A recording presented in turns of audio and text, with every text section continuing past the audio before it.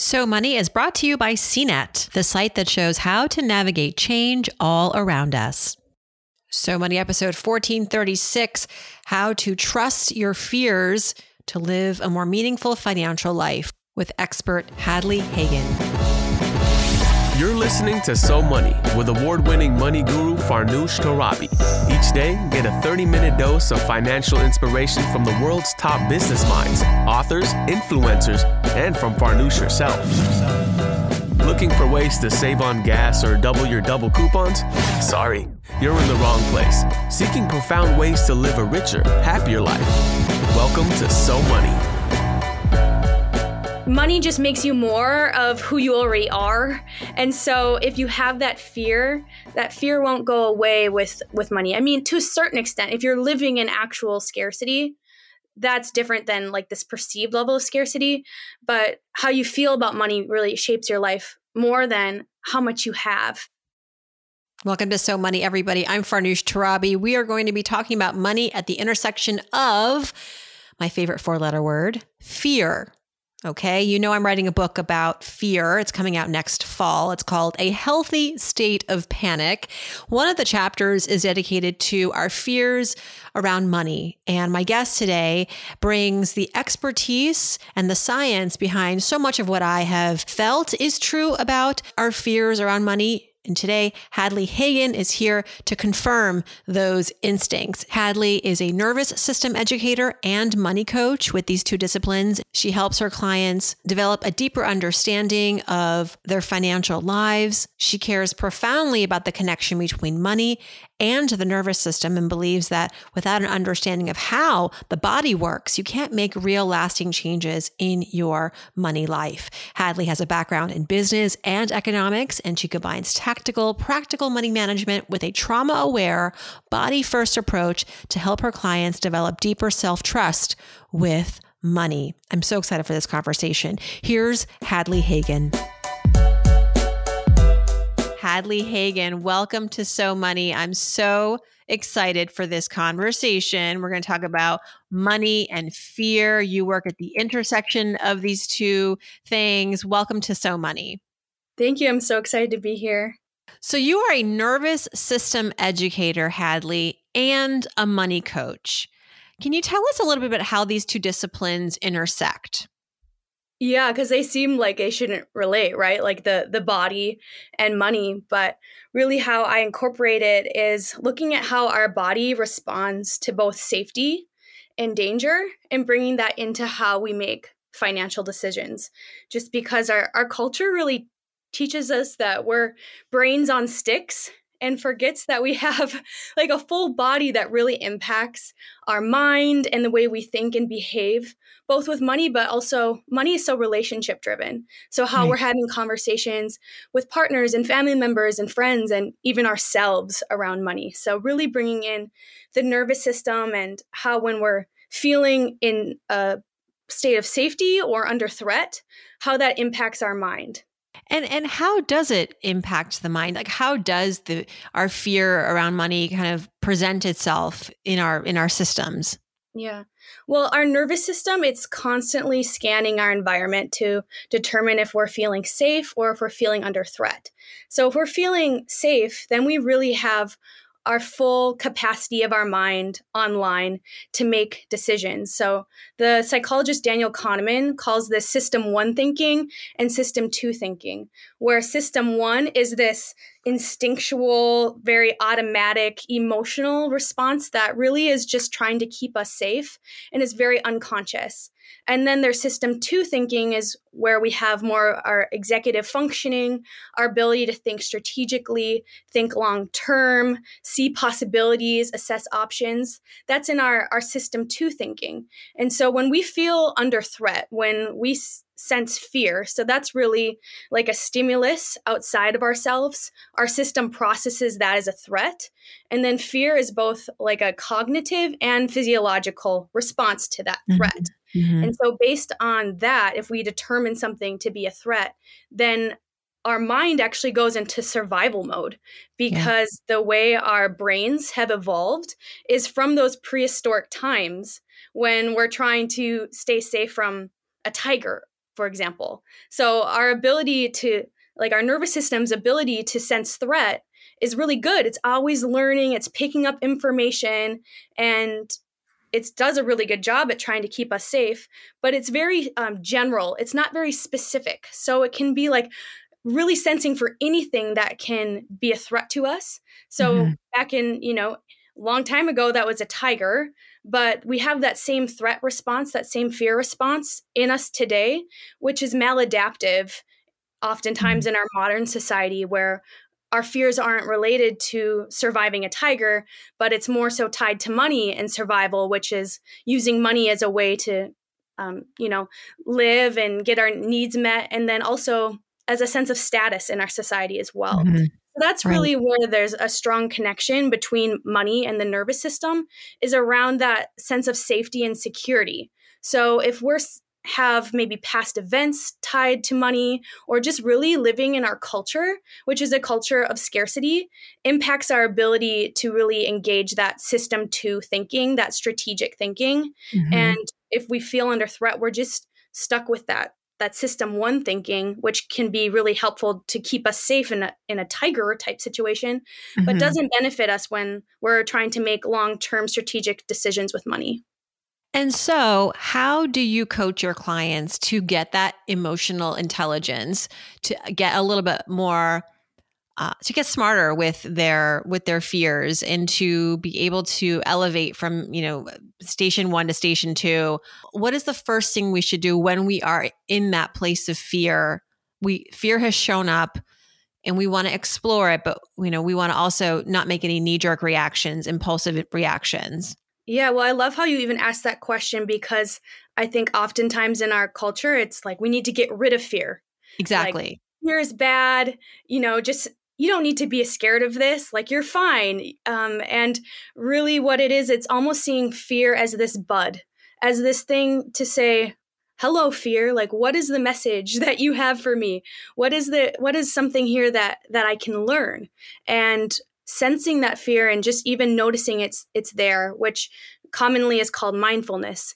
It's also called, just this interoception. It's another sense beyond our 5 senses, called interoception, where you can sense within yourself, like, oh, my heart rate's increasing.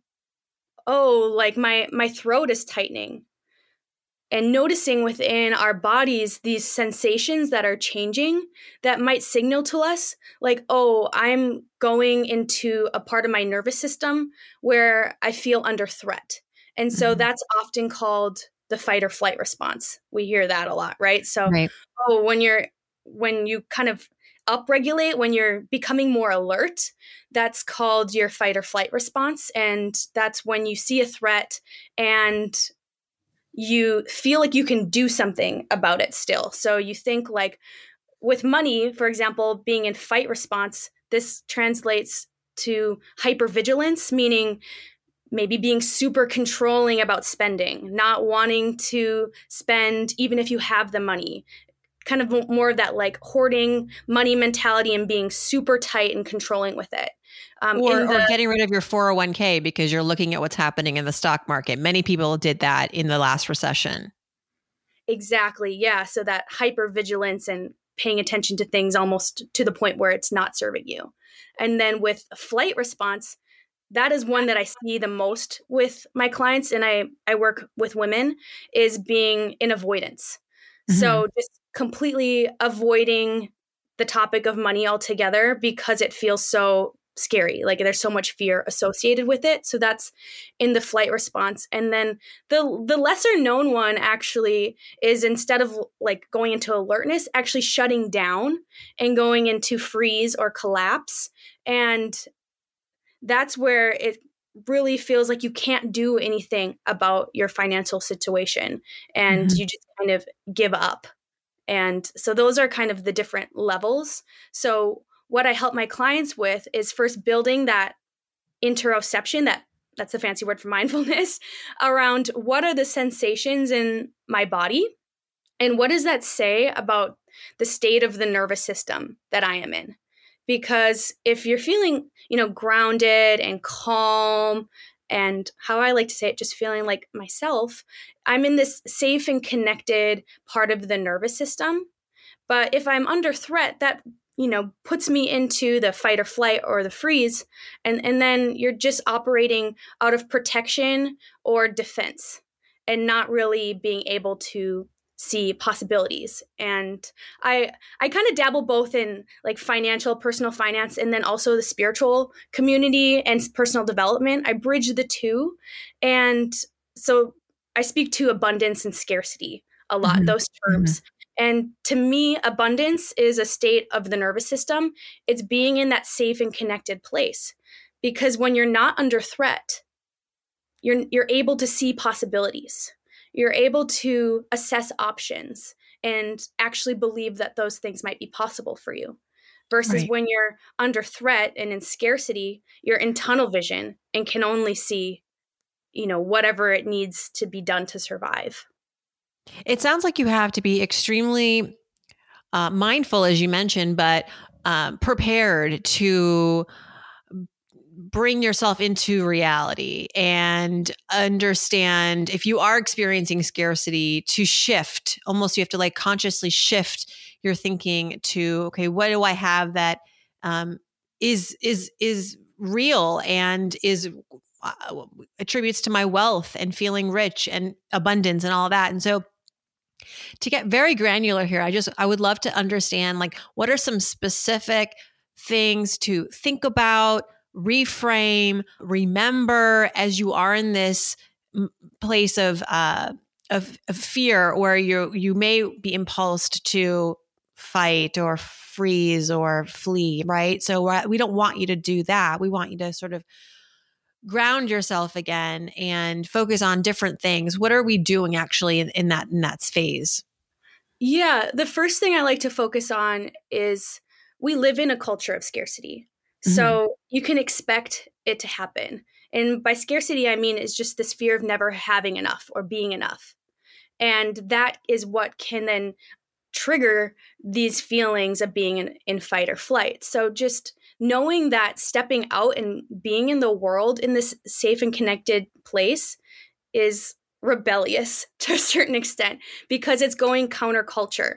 So I think that's something, just the systems that are in place right now with the level of income inequality really do trigger levels of scarcity or perceived scarcity, even though here in the US, we're in the richest country in the world with the huge wealth gap. It actually makes people feel like they have less than they actually do just because we identify scarcity based on comparison. Right. So I think just having that understanding of the systemic perspective, and there's a quote by Michael Brooks that says, "Be ruthless with systems, but kind to people." And so I think first understanding like, hey, we're in this kind of crazy world that if I feel scarce, if I feel these feelings of scarcity or fear, there's nothing wrong with you. It's the world that we're in to a certain extent. But that doesn't mean that then you can't, then step into learning how can I care for myself to be in this world, but not of it. And what I mean by that is then developing, as I said, this mindfulness. And the first thing I do when I work with clients is develop this thing. It kind of has a funny name, but it's called a pendulation plan. And what that means is it's like a pendulum, right? Like swinging from the hard stuff of like looking at finances and looking at the scarcity of things and, looking at stuff that you've maybe avoided looking at in terms of your personal finances for a while. But then swinging the pendulum to the other side to do things that actually feel good in your system and are comforting to you. Because another misconception is that, okay, I'm just going to like grind and like make myself stick to this budget and be really intense with my finances and really swing one way of the pendulum and really forget of like, okay, I actually can go further in this work when I do things to care for myself, to nurture myself, to swing to the other side of the pendulum and do things that help me stay in that safe and connected zone. So that's what I was saying. Like when we're in that safe and connected zone, that's when we're able to use our full mind and our ability to think strategically and thoughtfully and intentionally. There's so many people that say, oh, I'm bad at numbers or I'm bad at money. Well, it might be that you just have associations with that with inside of you that are fear driven, and then your system 2 thinking goes offline. And so you really don't even have that part of your brain accessible to you. So that's the first thing that I help people with, is developing this pendulation plan. So like a pendulum, when you feel yourself swinging into the red, what are these things that you can do to anchor you into like more of these good, positive feelings that in somatic experiencing are called blue feelings, these blue kind of more lighter things that just feel good. So the first thing that I do with clients is help them.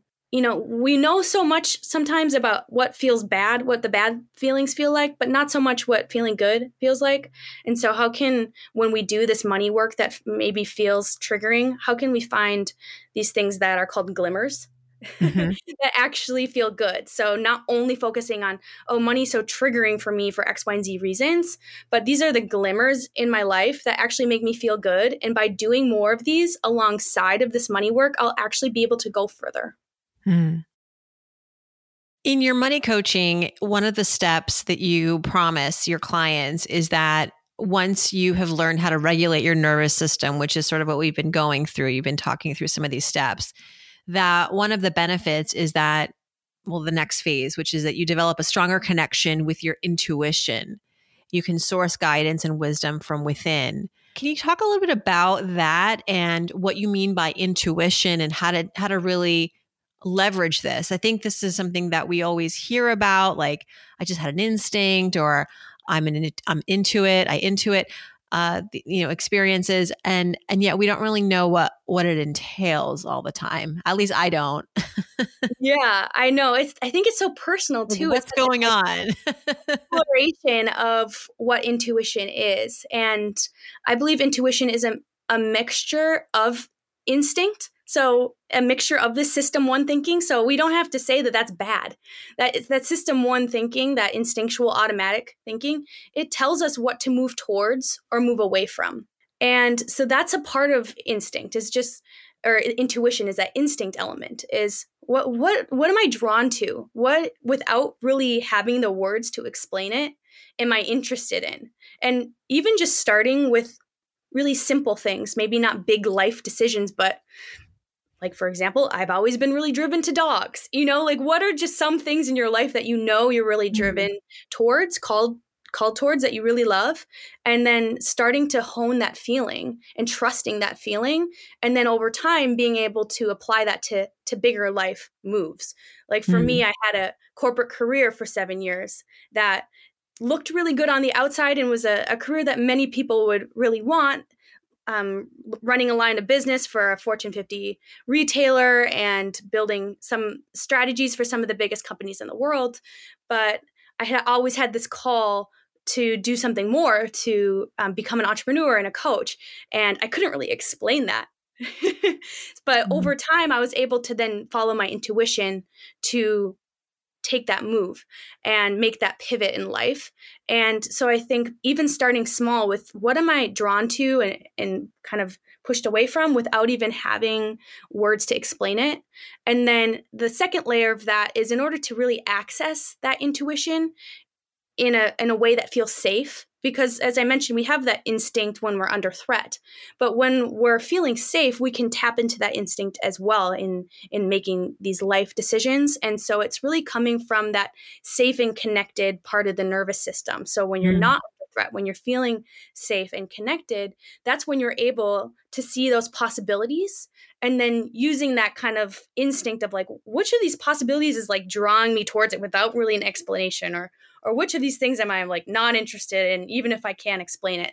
So that's breaking down, I think, intuition into like the instinct, and then that inner wisdom of just things that come to you. And then there's also connection to the universal, and knowing that there's this vast wisdom outside of ourselves that when we're feeling safe and connected, we can tap into for guidance. Yeah, I had a guest on the show who was an Intuit. In fact, she'd written multi-best-selling books about it. And she was like, your intuition is something that you can identify in your own patterns in your own life. Sort of like how you explained it, like what have you been drawn to, or what are the things that you have done in your life, maybe without all of the answers, but it worked out somehow because you made the right calls. Examining your past essentially can give you a sense of where to go in the future. I got a email one time from a So Money listener not too long ago, and it was someone who probably you see this person in your client work where she had, done the work, but still felt held back by money. She had built a very successful business. She had about $1 million in investments. She'd single-handedly raised her sons. And then she's writing to me saying that there's a part of her that is so afraid of losing it all, going broke. And then, of course, as we explore what's beneath it all, she tells me that she grew up in poverty. Sometimes when we have these money fears, my advice, and I want to get your thoughts on this if you think this is good advice, but my thinking is that we should really sort of sit with that fear and understand where it's coming from, and maybe even say to ourselves, like, is this legit? Because it might be. I mean, she had her bases covered, but if she came to me and said, I'm afraid of money and I don't have a savings account and I overspend, well, then that fear is telling you that there is some work for you to do. And that's not a bad thing. Like, we shouldn't be afraid of what the fear may be telling us, which is like, we got to get to work. But what do you think? I mean, how far should you take that fear to examine it? And how can you figure out what it's actually encouraging you to do next? Yeah, definitely. I think your point is also that sometimes the fear isn't rational or realistic or really reflected in reality, but it's from a past thing. Yeah. And so I think there is that examination of, where is this fear coming from? Is it like a real fear that I'm facing in my life, or is it something that is passed down to me from generations before me, or from my childhood, or conversations that my parents had growing up and I learned to be stressed about money? Just where are these stories and things coming from that are impacting how you are feeling in the present day, and then deciding which of those feel realistic and real to you today. And I think another point is how you feel about money, to a certain extent and to a very large extent, really doesn't have very much to do with how much you have. Mm-hmm. And I think that's something that I see people and my clients think about, is like, oh, I just need to make more money, and then all my problems will go away. Well, money just makes you more of who you already are. And so if you have that fear won't go away with money. I mean, to a certain extent, if you're living in actual scarcity, that's different than like this perceived level of scarcity. But how you feel about money really shapes your life more than how much you have, if you're at a certain level where your needs are met. I want to go back to what you said, that money makes you more of who you are. I say this, and I tell you, it can get a little controversial when you bring this up at a dinner table or at a party or at a work event, because I think when I say it, I don't mean that, if you're in poverty, if you are in real scarcity, more money can improve your life. It's not to say that it's going to not change your life. It's just that it doesn't really change who you are as a personality. I think that at least from what I've experienced and witnessed and in my own life, if you're a generous person, you can be generous and not have a lot of money, and be generous and have a lot of money. And I think that if you are greedy, you can be greedy with the little that you have and with a lot that you have. And so that's what I'm talking about in terms of who you are, like your personality, your nature, your spirit. I think that money is, at the end of the day, just a tool. And what becomes of your life, it doesn't matter what the money doesn't decide it, you decide it, right? And so if you are at the end of the day, like a well-mannered, thoughtful, able to delay gratification, generous person, which I know, who am I even talking about? Then, more money means more of you get to exercise more of that personality, right? And in a bigger way. Again, I may be saying something that people are listening to and going, I disagree, Farnoosh, but you know what? I think it's a healthy debate, but would love to hear where this concept, how it arrived for you. Like, what do you see as that connection, and maybe bring this to life for us a little bit more, this idea of more money makes you more of who you are. Yeah, I agree with what you said, that you can have these values and characteristics that you live into, these values you live into, no matter how much money you have today. But if generosity is a value of yours, to a certain extent, you can have a bigger impact of generosity with more money. Right. And I think that's the value in how money can be really powerful and impactful in the hands of heart-centered people, especially, is that then that's where they can make even more powerful change in the world, or do more of what lights them up. Because, yeah, to a big extent, if you're not making ends meet and you don't have enough money, a lot of your time is put towards earning a paycheck and paying off debt and trying to make ends meet. But you can still be like generous in that way. But then with the money, then you'll be able to become more of who you are, become more generous and more impactful. Right. Mm-hmm. Make a bigger difference, make bigger changes. A lot of your clients are women, and I just want to understand what you think maybe some of the unique challenges around money and fear that women experience, and why. I mean, I have my theories, but I really want to understand what you think. Yeah, and I'm going to speak to a stereotype, and it doesn't, it's not for everyone, but just generally in our culture, when we talk about the fight, flight, and freeze response, well, fight is really in that predator part of the nervous system. Like, I can like go out and I can, fight against this threat and embody that predator, like being like a mountain lion or a jaguar. Conqueror, yeah. Mm-hmm. Yeah, whereas the flight, that's more like running away and being like a prey, like a bunny or something, and being in that prey. Or also the same with the freeze and collapse is more that prey energy.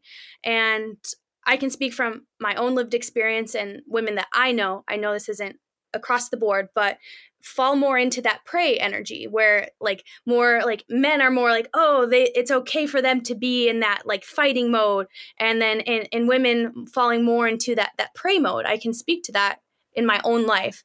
And so what I see with women more so is leaning more into that avoidance and that shutdown around money.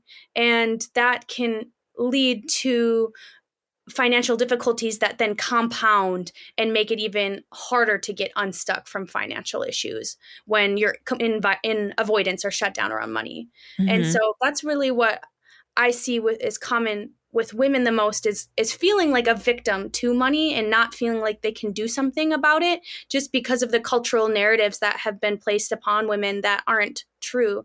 And so one thing that I help women with is embodying more of that predator energy, like in their life, but then also how does that translate into working with money? Not swinging over into being super hyper vigilant and controlling with it, but finding that balanced place in the nervous system and in their lives where they feel like they can do something about it, and that they know what they're talking about. And even if there's questions coming up, or you're talking to an accountant or someone and they're using words that you don't understand, instead of being like, I don't know, I don't understand this, like I'm not smart enough for this, like being in that energy of I'm important, and here are my questions that I'm writing down, and either you're going to answer them for me or I'm going to Google them and find them out and come back to you from an empowered place where I feel like I can, or my clients can, hold their ground in a situation that maybe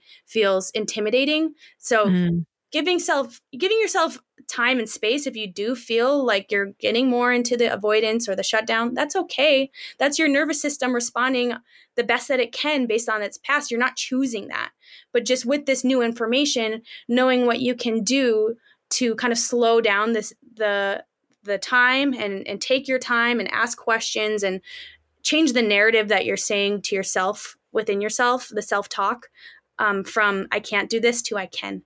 Yeah. I agree with that. And the I can't do this thought process really is something that's been handed down through the generations. It's not just sort of like cultural narratives, but it's actually like the systems. We have not been allowed into these conversations, into these exercises of making money, investing, taking on credit cards. Like this is all sort of newer territory for women, not because we have chosen to be to opt out. It's because we haven't been allowed. And so sometimes it's just even recognizing that and saying, okay, this isn't like I'm not bad at money, or I don't want bad because I'm not smart at math or whatever it is. Like, no, you just have been told you're not good enough. And maybe not you directly, but the line that you come from, the world that you come from, it has told you all of the things that have now shown up as fear, essentially, what's contributing to your fear. Yeah. And one thing I tell my clients is you think you're doing one thing, but you're actually doing something else. Like you think you're working on your money, but you're actually building this self-confidence within yourself that translates to better financial outcomes and overcoming fear with money. But it translates across the board in your whole entire life. Being able to embody that confidence in your life is, that's priceless. Yeah. And Hadley, one other exercise I recommend if someone is afraid of money, or a specific, maybe an aspect of their financial life, they're afraid of investing, let's just say. It's, I think a lot of people sometimes, especially when younger adults aren't educated on, the historical trends of the stock market and how all the things work. And I say, okay, well, that's a fair opinion because maybe you haven't done the work of learning about how the stock market works. But I will say this as someone who's older and has a few more gray hairs, is that if you think investing is scary, I'll give you a scarier scenario. Arriving in retirement with no money because you didn't invest. And so sometimes, the funny thing is like the scarier you think about the other thing that could be scarier and have that stimulus scare you towards the right move. Because so often guests on this show have said that fear has been a motivator for them, right? They imagined the worst case scenario of losing their job, losing their house, and it encouraged them to think, right now, what can I do so that I can be in a safer place and protect myself ahead of something like that happening? If I really think something like that could happen and it's probable, then what can I do to prepare for that? They do the thing and then, they go back and they go, thank you, fear. Thank you, fear, because it was the actual stimulus that got me to make the moves that I needed to make. Have you seen that often in your work? I think that's a really, really good point because it's embracing the fear and listening and saying, hello, I'm listening to you. What do you have to tell me? And expanding your capacity to feel fear and not just suppress it. Because as you said, there is wisdom and there is knowledge and a message for people there that in terms of thinking forward to your 80-year-old self. That's something that I share is like when we're making these money decisions, how can you make a decision for your 8-year-old self and your 80-year-old self? 8-year-old self meaning you're doing what you wanted to do when you grew up. You're living a life that makes you feel alive and it's fun. But then also for your 80-year-old self, thinking about how can I care for myself when I get older and will be living off of my retirement savings and investments. Hadley Hagen, thank you so much for sharing all your wisdom with us. I really, really loved this conversation. And you might be showing up in my book next fall because so much of this resonates with what I'm writing. And I think it's just great to hear your expertise confirm some of my instincts around this topic. So appreciate you. Thank you. Thank you, Farnoosh. I really enjoyed the conversation too. Thanks to Hadley for joining us. Visit hadleyhagen.com to learn more about her work. I'm also sharing a link in our show notes that will get you a free download, which is Hadley's playbook for bringing awareness to your money. Thanks for tuning in, everybody. Back on Friday with Ask Farnoosh, and I hope your day is so money.